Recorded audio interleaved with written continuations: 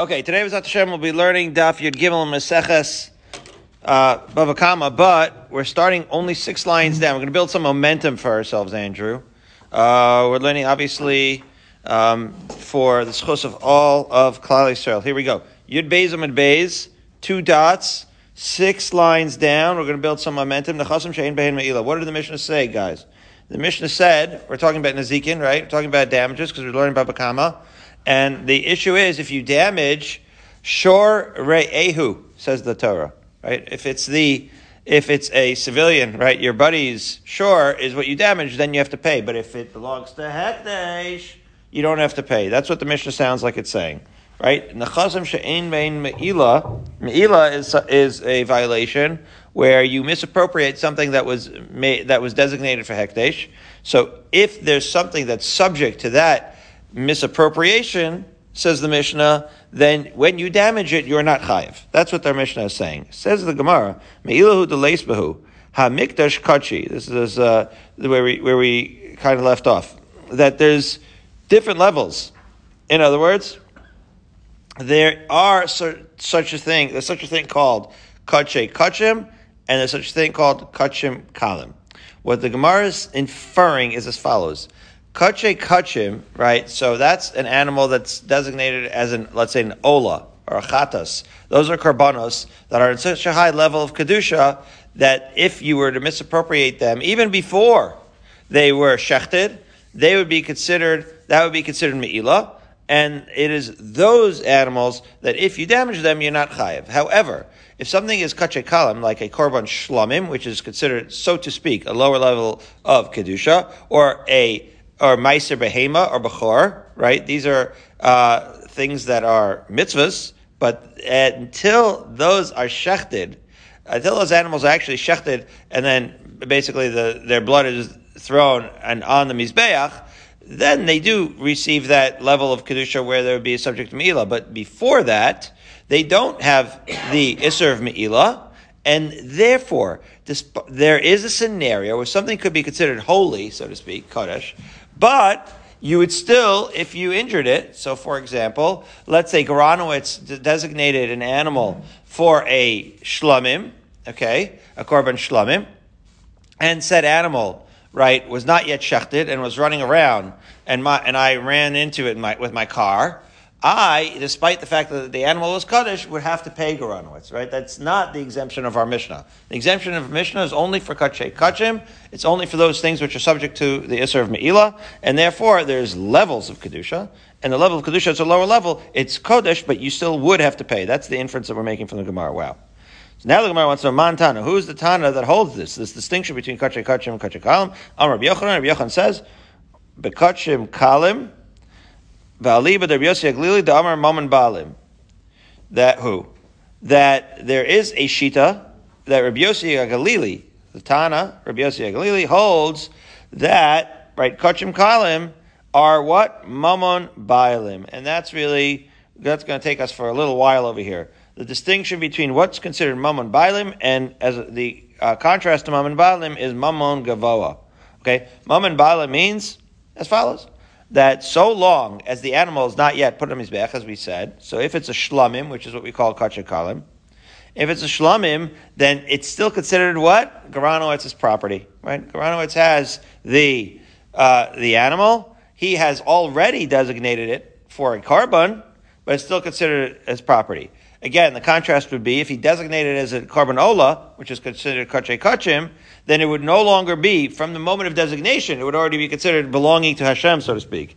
And therefore, that's the point. If you damage Hashem's animal, you have nobody that you could pay for that, right? Whereas if you damage Garanowitz's animal, that's what's considered shor ehu, and you would have to pay. So again, Rabbi Yossi HaGalili is the one that's going to say that Mamon, that kachei kalim are considered still to be in the jurisdiction of their owner, and it's Mamon bailim, the Tanya, and we see that reference in the Brisa, because the Brisa quotes a pasuk. It's an interesting pasuk. We have to look it up. Look at the Torah Sar Shalom over here, the pasuk in Vayikra Hey Chafalef. It says Nefesh ki techeta umala mal ba'Hashem. That's what the Gemara quotes. Umala mal ba'Hashem. What's the context? Ba'mito pikadon b'tzum misyad begezel esek amito. There's a pikadon here. Right? A person is given something to watch. Let's say, right, Garanowitz gives me something to watch, and then he comes and he says, "Where's my thing?" And then I actually deny that I did anything wrong, and then I swear, and then it turns out that I was lying, etc., etc. Or gezel, or somebody stole. So, right, something was left in someone's trust as a pikadon, and everything went sideways. Okay, the question is, what does it mean? Was a umala mal b'Hashem? The pasuk is talking about the context of watching over something and being a terrible custodian, and yet it says umal mal b'Hashem. There's the treachery here is done against Hashem. How is it done against Hashem? Well, you could say in the pashut meaning of that pasuk is that you lie to your friend. Whenever you do anything, right, you really are that's bad. It's really doing something against Hashem. But there's an extra limud that we learn from the fact that the mal is against Hashem. Says the Gemara, l'rabos kachim kalim shein mamono. Right, again, that despite the fact, so see how we're using it? We're saying that despite the fact that you're really doing something to your friend, right? You messed up the custodianship of his thing, right? There's an element that even if it had an element of Kedusha, that's where the Hashem comes in, even if it had an element of Kedusha, namely Kachim Kalim, it's still considered your friends, right? That's the way we're learning that pasuk. And that is Divrei Rabbi Yossi Aglili. Okay, so Rabbi Yossi Aglili basically uses the pasuk of Mal Mal B'Hashem to teach you that there is such a thing that even once it's been designated as a korban, as long as it's Kachei Kalim, right, it still would be considered Mammon Bailim. Fine. So now the Gemara asks, V'hatnan, and Barry, you can be very familiar with this because this is from Kiddushin and Beis. The following Mishnah, Hamakadosh B'Chelko, Ben B'Kachei Kachim, Ben B'Kachei Kalim, Einu Mekudeshes. Okay, if the actual korban at this point of designation is indeed the Mammon Bailim, if it belongs to a guy, if it belongs to the owner that designated the animal, so theoretically, as we've already known from Maseches Kiddushin, that has monetary value, and anything that has monetary value, a man can be mekadosh a woman with. Okay, so what the Gemara, what the Mishnah says in Kiddushin is that irrespective of whether it's kachei kachim or kachei kalim, right, you cannot be mekadosh the woman with it, which implies not like Rabbi Yossi. It implies that even if it's only kachei kalim, it still doesn't have monetary value. Says the Gemara, Lema delok Rabbi Yossi Aglili. Are we going to say that Mishnah is against Rabbi Yossi Aglili? In other words, Rabbi Yossi Aglili says the kachei kalim is mammon bailim. And if it's mammon bailim, then that means that it has monetary value for the owner, and he should be able to be mekadosh an isha with it. And yet, the Mishnah in Nun Beis of Kiddushin says that he cannot be mekadosh a woman with it. Is it because he no longer owns? Is it because that Mishnah is against Rabbi Yossi Aglili and holds that even kachei kalim are not the mammon bailim? Says the Gemara, no. Afilu teim Rabbi Yossi Aglili, kam Rabbi Yossi Aglili mechayim, avalach hashchita, afilu Rabbi Yossi Aglili modeh. In other words, like this, Rabbi Yossi Aglili said what? That when you designate an animal, it is still considered kachei. That's for shlamim. Let's say it's kachei kalim, and it's still considered your money. Okay, but that's when you designated it. Even Rabbi Yossi Aglili would agree that once you shecht it, then it's considered mammon gavoa, and you cannot be able to use it. Right? So that's what the Gemara is saying here. That mechaim, while the animal is alive, Rabbi Yossi Aglili would say it's mammon bailim. Avalach hashchita, but once you shechted it, I feel Rabbi Yossi Aglili moded the ki chazachu meshulchan gavoa kazachu, because once it's shechted, then it's already shulchan gavoa. And after all, the Mishnah in Kiddushin says hamekadosh bechelko. Barry, what's chelko? Andrew knows. Chelko means the chelek that a kohen gets, right, after it's already been shechted. In other words, you designate the animal, then you shecht it, you bring it to the mizbeach, and then you bring the specific matnos kahuna, the specific parts of the animal, and you give it to the kohen. Well, by then it's already been on the mizbeach. By then it's already kachei gavar for sure. So of course you can't use that to be mekadosh a woman. But that has nothing to do with Rabbi Yossi Aglili. Rabbi Yossi Aglili is talking about the stage prior to that, right, when it's been designated before it's been shechted. It is then that it's mammon bailim. Okay. And if you think that this is a challenging Gemara, then I think you're correct. But be that as it may, this is so far it's simple actually. Rabbi Yossi Aglili simply holds that kachim kalim are mammon bailim. That's where we are right now. It's still considered under the jurisdiction and ownership of the right, of the owner. And again, that's relevant to our Mishnah because our Mishnah says so long as it's under the jurisdiction of the owner, it's considered shoreyu, and if one were to damage it, they would have to be culpable to pay it, as opposed to if it's mammon gavoa, you would not have to pay for damaging it. Okay. Now the Gemara says, Umechai mi amar? It just wants to ask the following question. Rabbi Yossi Glili really say that so long as the animal is alive before it's shechted, it's considered mammon bailim? After all, v'atanan, now we're going to give a different context. Meiser Sheni. Okay, we have a Mishnah in Meiser Sheni that says, Bechor mochorin oso tam chai. Okay, now, Bechoros, right, are an interesting thing. There is such a thing still as Bechoros, and there is such a thing as Meiser. However, it's no longer in the base of Mikdash. So what happens Bizman Hazeh with an animal that's a firstborn, like if you own cattle, are you familiar with these people who own cattle, like in Texas? They have to do a special sale. Rav Hershel Schechter Shlita always said that there is a contract that you have to write in order to be able to work with cattle. If you're a cattle merchant, right? Did you see the cattle merchants in front of the White House yesterday? So if you're a cattle merchant, you have to deal with the firstborn of your cattle, right? And there's some contract that you have to write. Rav Schechter says he had a rabbi from the south who one of his congregants asked him how to write it, and he said, "You just write it like a mechiras chametz." And the rabbi said, "Can you just review with me how to do that too?" Right? That actually was very alarming to Rabbi Schechter because this man had been the rabbi of the shul for 25 years. What was he doing? But the point is, so Bizman Hazeh, here's the idea with the Bechor. So long as it is a tam, so long as it is unblemished, it's in a no man's land, Phil. You have to lay it out to pasture, because you can't shecht it because it's called shchutei chutz. In other words, when it's tamim, normally you would have to bring it to the base of mikdash, but we don't have the base of mikdash. So if it's blemished already, then you're allowed to shecht it. Okay, but so you have to lay it out to pasture, wait for it to get a blemish, and then shecht it.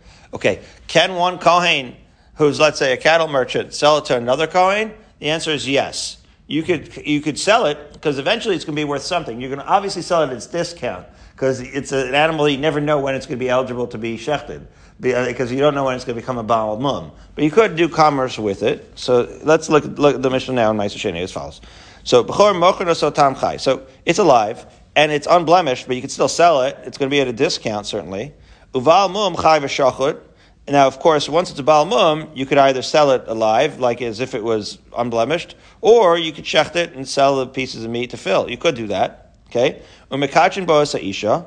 Oh, okay. And the kohen, so again, because you can do commerce with it, it has some monetary value. So you would be able to take this Bechor animal, theoretically, and be mekachin isha with it. Okay?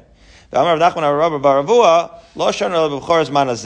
if Nachman, it's going Rabbi Baravua to say that this is all true, like we said, Bizman Hazeh, when there's no base of Mikdash, the Kevan de Lochazi La Krava.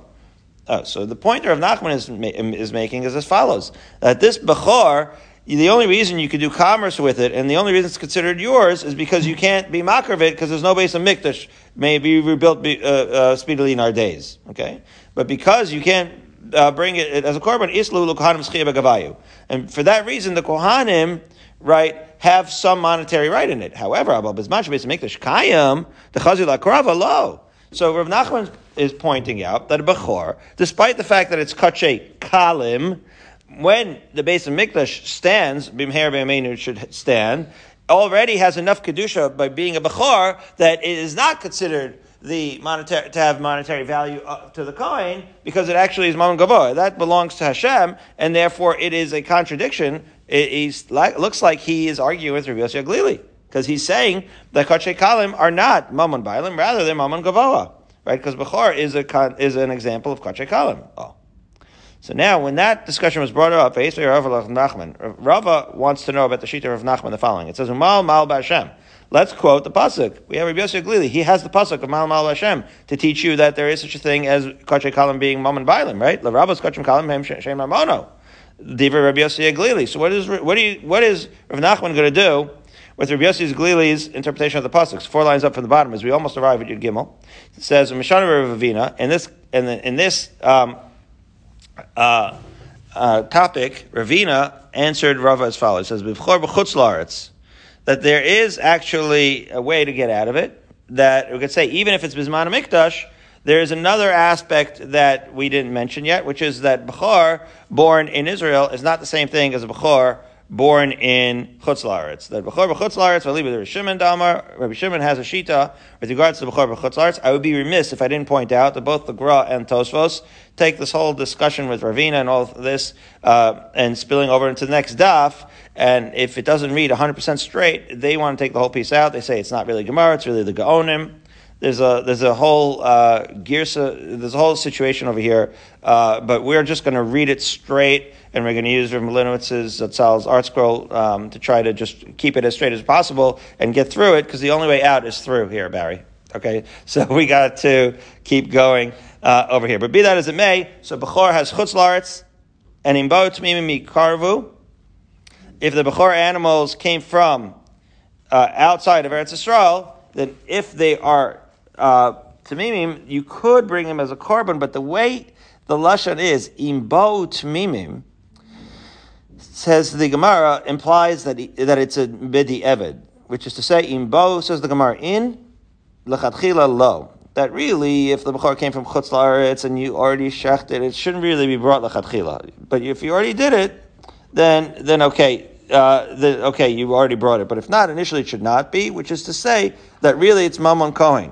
That's what the Rashi at the bottom over here says. Right, that technically you should be laying that animal out to pasture. Anyway, be that as it may, right, that Ravina thinks that Rav Nachman would hold within Rabbi Yossi HaGalili, right, that the Bechor, that's a Tam, may be sold, right, either Bisman HaZemen, there's no base in Mikdash, or outside Eretz Yisrael. But in the case where you have a base of Mikdash standing, right, and it's within Eretz Yisrael, then he thinks that Rabbi Yossi HaGalili would actually agree that it would not be sold. To which the Gemara asks, but if it's what we said, if we understand Rabbi Yossi HaGalili the way we thought we understood Rabbi Yossi HaGalili, that indeed Kachay Kalam are considered, right, Mammon Balim, so long as they're alive, as we finally arrive at Yud Gimel B'Aleph, at the very manageable time, Andrew, of 5:50, right, a.m., which means we have a half hour for this daf. Lishni, Ravina, we're just trying to make ground, Andrew, to get you to Shabbos whole. Lishni, Ravina would be forced to answer as follows: Ha Rabbi Yossi HaGalili, Ha Rabbanan. So again, this is taken out by the Gra and the Tosfos, but the point is that the Rava's challenge, okay, the Ravina would have answered Rava's question by saying simply it's a machlokas Rabbi Yossi HaGalili or Rabbanan. But this understanding of Rabbi Yossi HaGalili seems to imply that maybe he thinks that Rav Nachman would agree, or the Rabbanan would agree with Rabbi Yossi HaGalili. So how do you reconcile this conversation with Rav and Ravina? So says the Gemara that Rav Nachman was talking not about that it was talking about different types of kachim kalim. What are the differences? As follows: kachim kalim like bechor. So we mentioned what examples of kachim kalim? Ma'isa behema, bechor, right? And we said shlamim, the matnos kahuna. So there is a distinction even within kachim kalim. So already today we made a distinction. It feels like we're learning zvachim, Barry, but we made a distinction between kachim kalim and kachay kachim. Now within kachay kalim, we're breaking it down even further. That is matnos kahuna kamer, says the Gemara. Shiny matnos kahuna the ki chazachu mishulchan gavoa chazachu. That again, matnos when you have a bechor, okay, so that animal is something that is not that is more likely to be belonging to the what? To the kohen. Because it's a bechor, it's running around, and perhaps it doesn't have to be shachted. It doesn't have to be brought as a korban. However, matnos kahuna, once you have kachay kalim, that is already a matnos kahuna that's been shechted. It's by definition going to be brought as a korban, and once it's destined for that korban, because as soon as the kohen acquires it, of course, once it's already been shechted and brought onto the mizbeach, it's going to be considered mishulchan gavoa, and it is for that reason that they are more so considered in that context, right, to be the mammon gavoa, the possession of Hashem, And that's the end of that little discussion between Rava and Ravina. But now we're going to go back a little bit into this idea of Rabbi Yossi Aglili. Let's go a little bit into this idea of Kachim Kalim. Are they Mammon Baalim or Mammon Gavoa? So Gufa. Let's look at the full text of this brisa. Mal Mal Ba'Hashem. So as we've already said, Rabbi Yossi Aglili uses the pasuk of Mal Ba'Hashem, L'Rabos Kachei Kalim Shehem Amono, to teach you that Kachei Kalim are indeed the Mammon Baalim. Okay? Divrei Rabbi Yossi Aglili. But now we're going to quote the full brisa. Okay, that was Rabbi Yossi Aglili's opinion. Ben Azai Omer L'Rabos Es Hashlamim. Uh-oh. What does it even mean? Like Ben Azai sounds, and Rashi will explain, that Ben Azai sounds like he's just trying to explain what Rabbi Yossi Aglili means. Rabbi Yossi Aglili says Kachei Kalim. Ben Azai identifies Kachim Kalim to include Shlamim, which are indeed Kachei Kalim. The Gemara is going to discuss. Is he trying to add? Is he trying to take away? What is Ben Azai adding to Rabbi Yossi Aglili over here? Because indeed, Shlamim are indeed Kachei Kalim. Okay? And then, finally, Rabbi Yossi ben Dostai Omer, Lo Amar Ben Azai El Bivchor Bilvad. Okay. The Ben Azai was talking about a Bechor. Well, Ben Azai didn't say Bechor. He said to include Shlamim. So, it's a brisa that doesn't read straight, and now we're going to try to sort it out. It says the Gemara as follows. Amar Mar, Ben Azai Amar L'Rabos Shlamim. Right? So we quote the brisa, we say, Ben Azai took the statement of Yossi Aglili, and he added, and he added Shlamim to point out, what? Lim'ute mai, to exclude something. In other words, all Rabbi Yossi Aglili said was Kachei Kalim. And Ben Azai specifically pointed out this Shlamim to exclude what? Ilaim Lim'ute Bechor. Well, maybe he's saying that the Bechor, let's say, would be Kachei, right? Bechor. So again, Rabbi Yossi Aglili is saying that it's Kachei Kalim that's still considered the ownership of the original Baal. So Ben Azai, what is Ben Azai saying? That it's only Kachei Kalim, only Shlamim, whereas Bechor is not considered the Mammon Baalim. The Bechor, in contrast, is considered still Mammon Gavoa. Well, that doesn't seem to make sense. Because again, what would you think, Phil? Here we go. I'm putting you on the spot, I apologize. But what would you think is more likely to be Mammon Gavoha? Kachei Shlamim or a Bechor? You would think that's more likely to be Mammon Gavoa. Because the Bechor you're saying is from birth.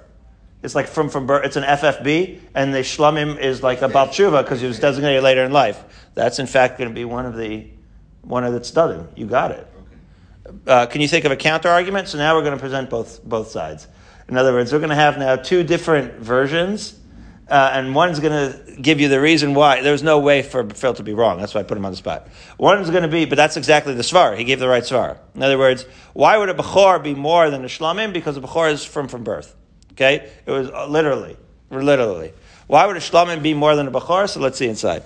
Ilaim Lamute Bechor Hashta. Can you summarize what's happening, please? Yeah. Yeah, it's actually a good point because we're learning bava kama and we seem to be so far off field that how did we get here? Right. So what's happening now is I'll center you a little bit. If I damage your stuff, it's got to be your stuff. It has to belong to you in order for me to pay it. And the question is, there are some unique cases in life, Goranowitz, where everything, even though you've owned it, you've already designated it for Hashem. Okay, may we be Zochet, there's a Gemara Musar moment, be Zochet to designate all our actions, LaKadosh Baruch Hu, okay? It's all should be L'Shem Shamayim. But again, once you designate the animal L'Shem Shamayim, so then it's not even considered Shora'eu anymore. Even if I damaged it, I wouldn't be Chayiv. Okay. So then what's more likely to belong to you or to Hashem? A Bechor or a Shlamim? They're both examples of Kachei Kalim. What's called Kachei Kalim? We know that Rabbi Yossi Aglili said that Kachei Kalim are indeed not Mammon Baalim, that you still own it, but Rabbi Azai modified it. So one case of Kachei Kalim, now we're splitting the atom here. One case of Kachei Kalim is belonging to you, one case is not belonging to you. So let's take the example of Bechor and Shlamim. Which is more likely to belong to you, which is more likely to not? So Phil says, Bechor is more likely to not belong to you because Bechor is FFB. It's from birth, it's always La Hashem. But here's the counter argument. Says the Gemara, there we go.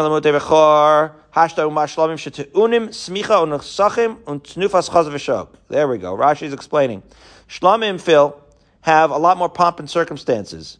You do leaning on it, and then you're waving it, and you're pouring libations and sachim with it, and then you bring the wave. You're waving the chaz of a shok, the breast and the back leg. Yeah.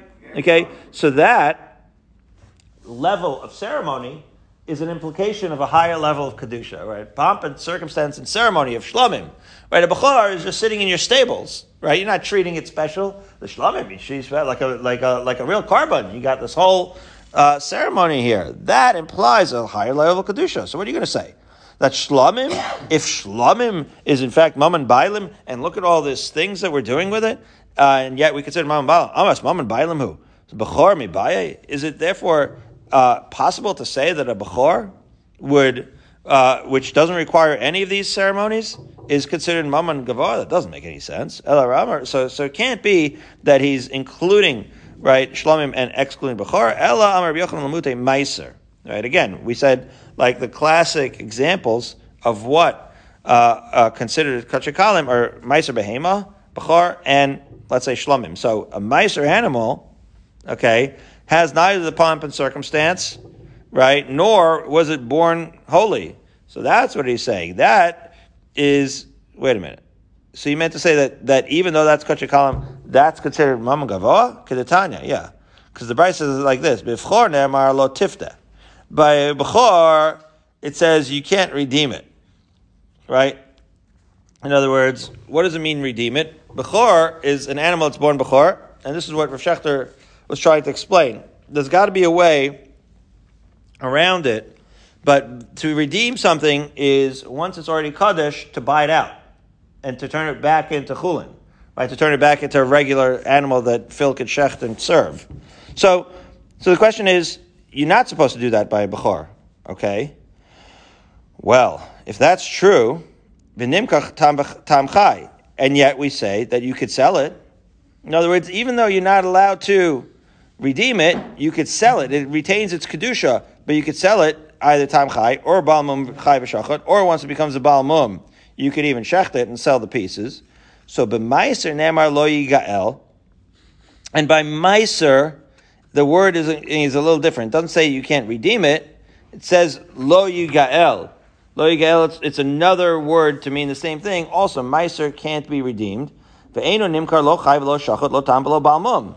And in fact, even though the word lo yigael is almost like a synonym of lo tifteh, by meiser, you're not allowed to do any commerce with it. Neither blemished, nor not blemished, shechted, or alive. You can't do. So here's the thing.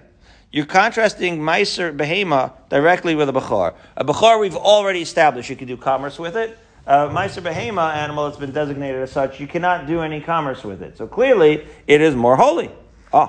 So we see that the fact that you can't do any commerce with the meiser behema is indeed going to be an illustration of the fact that it is mammon gavoa as opposed to mammon bailim, because again, the only reason you could do the commerce with it is because mammon bailim. If it's mammon gavoa, you cannot do commerce with it, and that's ma'aseh behema, and that's what's excluded in that version, okay, of the brisa. Now we're going to bring the other side. So again, Mar said Ben Azai was being married the shlamim, and lamute ma'aseh behema. Now we're going to bring the other way. Ravina Masnila Asefa. Ravina said that Rabbi Yochanan is actually modifying the Sefer as follows. Abba Yossi ben Dostoy Omer Lomer ben Azai el B'chor Belvad Lemute Mai. What in fact is Abba Yossi trying to exclude when he says that it's B'chor Belvad? So Ilema Lemute Shlamim. So now he's bringing Phil's argument. It can't be that it's only b'chor and he's excluding shlamim, because hashta ma b'chor shekadosh merechem amonahu, right? This is it. Are you going to say, Phil's going to say the following: a b'chor is more likely to be mammon gavoa because it's kadosh merechem. It's an FFB, right? Literally, this b'chor is kadosh from birth, merechem. So you're going to say, and still by b'chor you're going to say mamonahu, right? In this version, we're saying that he's actually.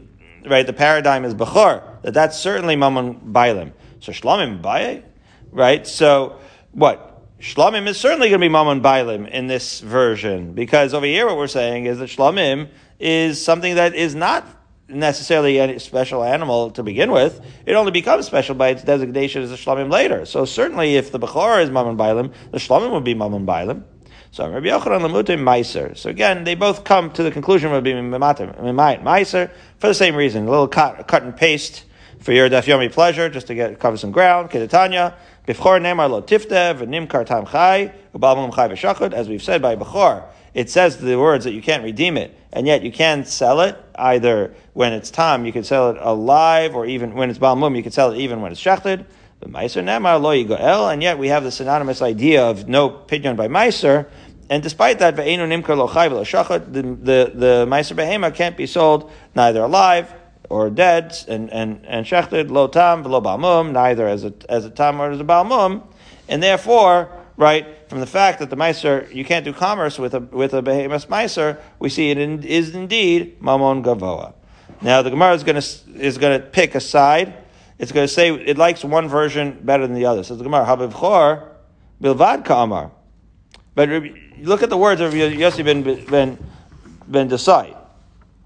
Right? The words literally in the Brisa were Abba Yossi ben Desai Omer lo Amar ben Azai ela bivchor bilvad. And when he says bivchor bilvad, it sounds like says that the bechor animal is alone, only a bechor. It implies that it does not include a shlamim. So Gemara says kasha. That's a good point.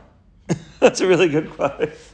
Yeah, okay, fine. So that version is better. So it's probably excluding a shlamim, right? Which would mean that Ma'al Hashem, right? So it sounds like he's marbe the shlamim, right? But when Azai says it's only referring to the bechor, and therefore that is probably the more likely version. Okay, so now 17 lines up. Our Mishnah said back to Kachay Kach that Kachay Kachim are going to be Mamon Gavoa, right? So let's dice that a little further. Rava Amar, Ma'in Nechasim She'ein Bain Me'ila.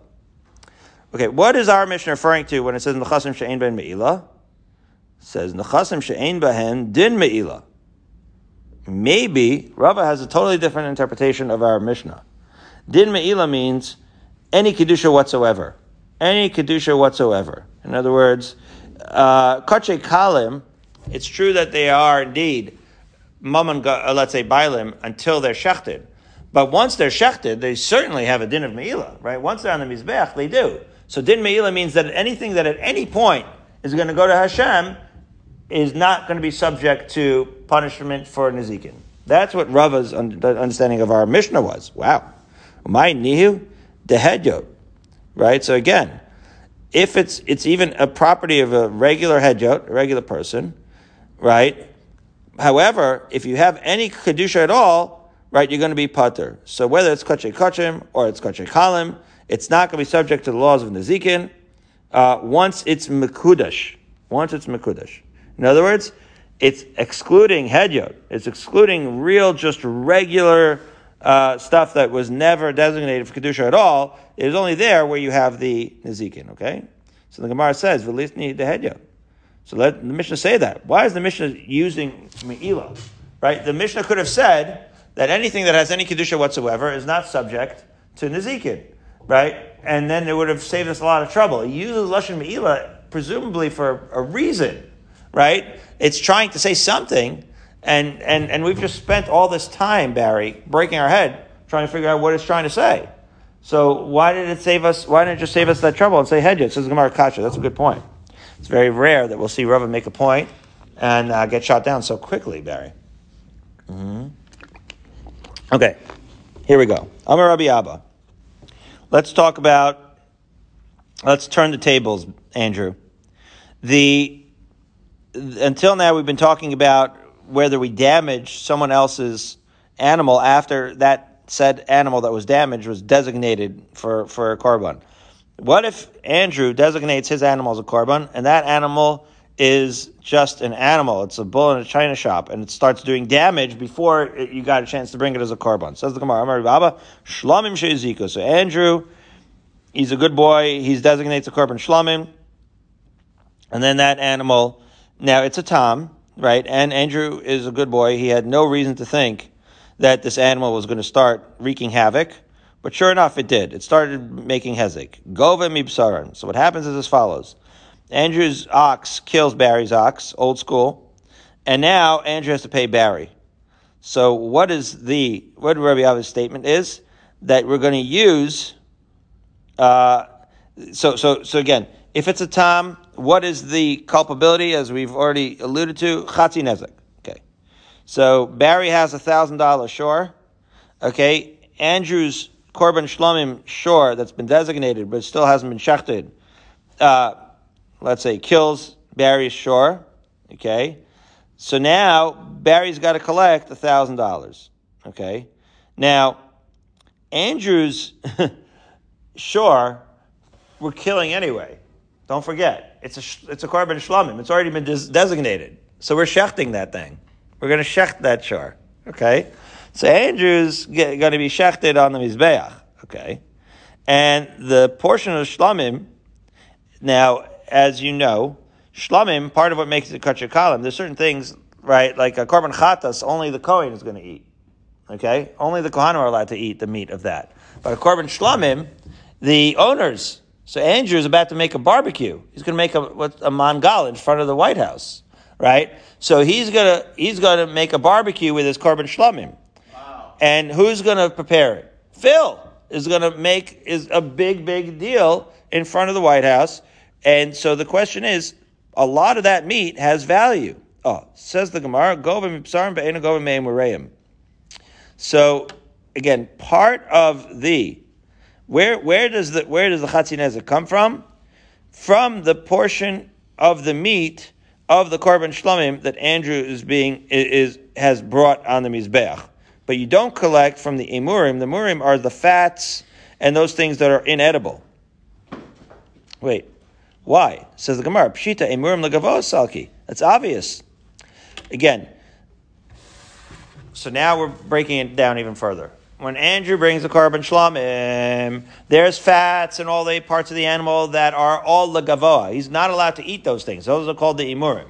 And they're a portion of the animal that Andrew is allowed to eat. So what are we saying? The portion of the animal that Andrew, as a Yisrael, is allowed to eat is considered mamon bailim. Because after all, he's allowed to eat it because it belongs to him. Even after it was shechted, that belongs to him.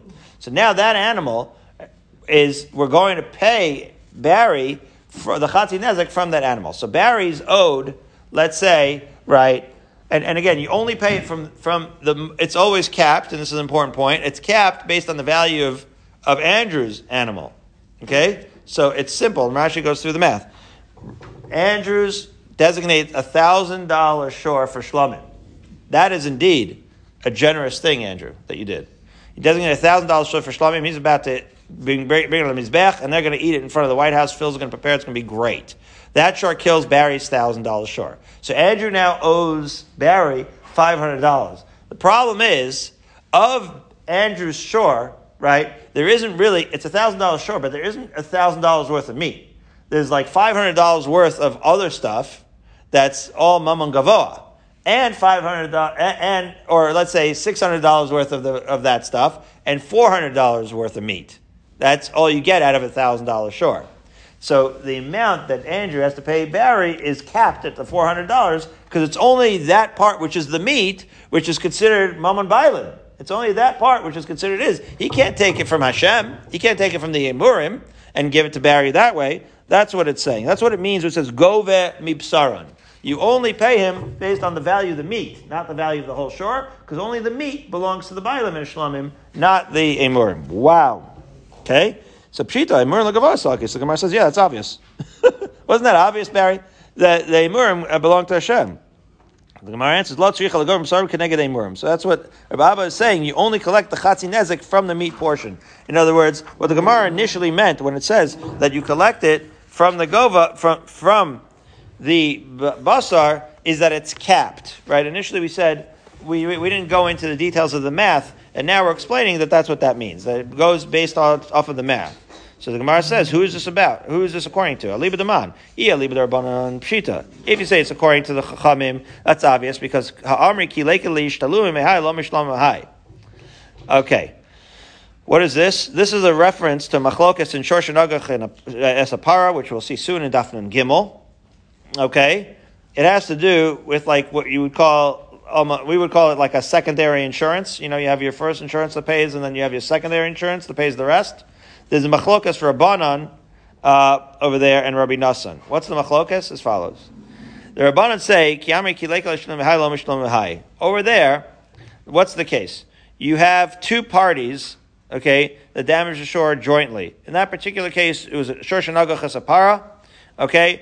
A shore, let's say, damages a cow, okay, and knocks the other cow into a pit, into a bore. So don't forget, bore is one of the arbavos nazikin. So, and shore is also. So the point is like this: you have two kind of culpable parties. One could say you shouldn't have dug that bore. The other one say you shouldn't dug that. You shouldn't have let your shore out. So, so the question is like this: the damagee, the person who suffered the loss, he can go and sustain and say, "Oh, go come pay your chatzi nezek." But let's say the chatzi nezek from the shore, the value of the shore doesn't add up to the chatzi nezek. Can you go and get the secondary insurance, so to speak, and you go to the bala bor to make up the difference? Right? In other words, they're both kind of sharing the culpability. So if one person's shore isn't valuable enough to make you whole in your compensation for the damage, can you go and get the rest from the bala bor? So the Rabbanan say no. They say wherever it's impossible, let's say for Barry, who's sustained the damage, to recover all the damages from Andrew, he does not recover it from Phil, who made the bor. Via liba de Rabbi Nassan, ha'amar ki leika l'shnum v'hai mishtalim v'hai. Now, but Rabbi Nassan said, right, wherever it's impossible to recover from one of the parties, right, he does recover it from the second party. Okay? So in other words, how is this reference here? Because if Barry's shore was damaged, he should be able to collect from the meat, right? Whatever he was unable to collect from the emurim. That's what it's trying to say, which is to say like this. Oh, I said something a slightly bit wrong, which is to say the following. $1,000 Andrew's shore and Barry's Andrew's shore. The cap is not the full value of the meat of Andrew's shore. The cap is the chatzi nezik, the half the value of the meat of Andrew's shore. And so what's the relevance to Rabbi Nassan and the Rabbanan? As follows. It's trying to use two separate mazikin and try to compare it to the emurim and the basar within the animal, which is to say as follows, that if the meat, let's say, is worth $600 out of $1,000 shore, so the cap is $300, because it's half of $600. It's half of the meat value. However, says the Gemara, maybe you should be able to, since there's $600 worth of meat here, maybe Andrew should be able to pay Barry the full $500, the real chatzi nezek that he owes him. But you can't, because the shore, you're taking chatzi nezek only from the part that belongs to him, only from the part that belongs to the meat. But if you have this concept of like secondary insurance, right? So then you're taking from a secondary source. In other words, the first source would be the chatzi nezek, which is capped at $300, which is half of the $600, which is the full value of the meat. But Barry's not been made whole yet. He needs a full chatzi nezek. He needs $500. So take it from the rest of the meat, right? Take it from the rest of the meat in order to make Barry whole. And so that is analogous. We're trying to draw an analogy to the case where there's multiple damagers, potentially, and do you take from a secondary damager? Does that apply or not to this case? Wow. So, Ibai Seimer Rabbi Nassan, Ibai Seimer Rabbanan. Well, the Gemara says you can really understand it both ways. Ibai Seimer Rabbanan, again, the Rabbanan would say, Hani Mila Betray Gufe. Maybe the Rabbanan who say that you can't take, right, secondary insurance, what I call, right? So, Hani Mila Betray Gufe. That's only, again, the Machlokas was in Shor Shenagach Chaparan and Gimel, where you had an ox and a pit. Right, one through where the ox did the damage, but you couldn't have done it without the pit. But you have two separate things. But right, we could still understand our halacha that it might be different, because there's a difference between an ox and a pit and two, right, separate sources of damage, where it is only there that the Rabbanan would say that you can't collect from the secondary source. But certainly if one shore, right, Andrew's single shore did all the damage, so you should maybe be able to collect from the rest of that shore.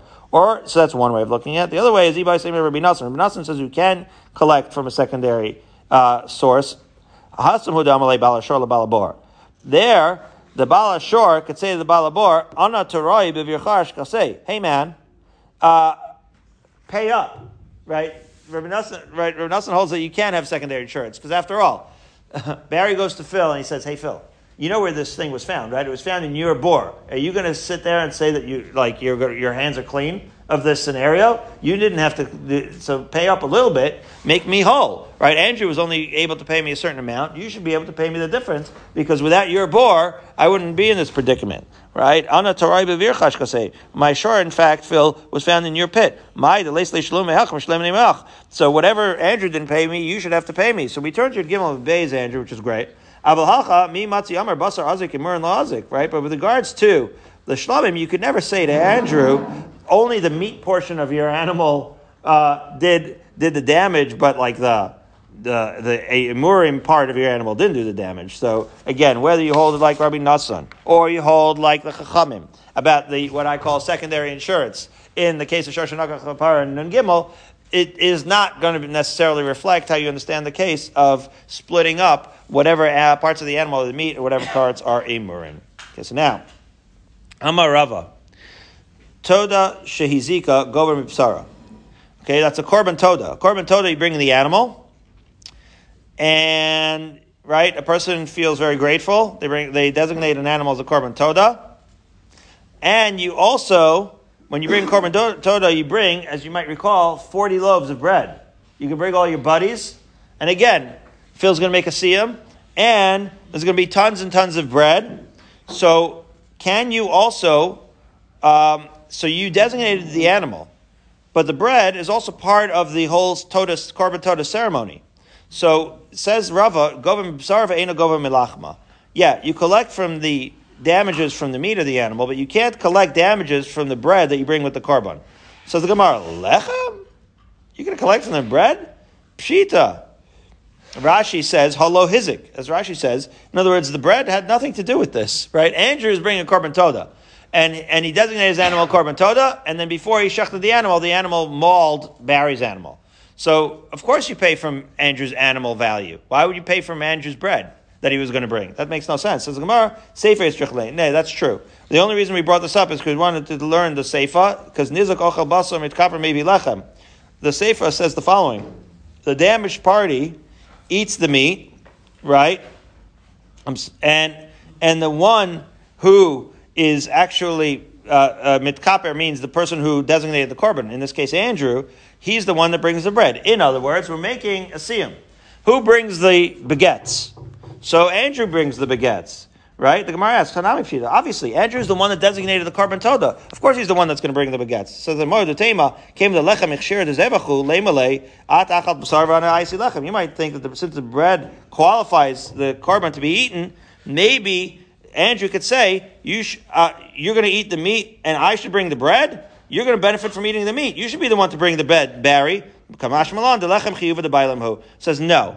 Whenever somebody designates a korban toda, they're the ones that are on the hook to pay for the bread. I'm sorry, I didn't realize I went over. Bezat Hashem, we'll resume tomorrow, 8 lines down on Gimel Beis. We learn more than a blot.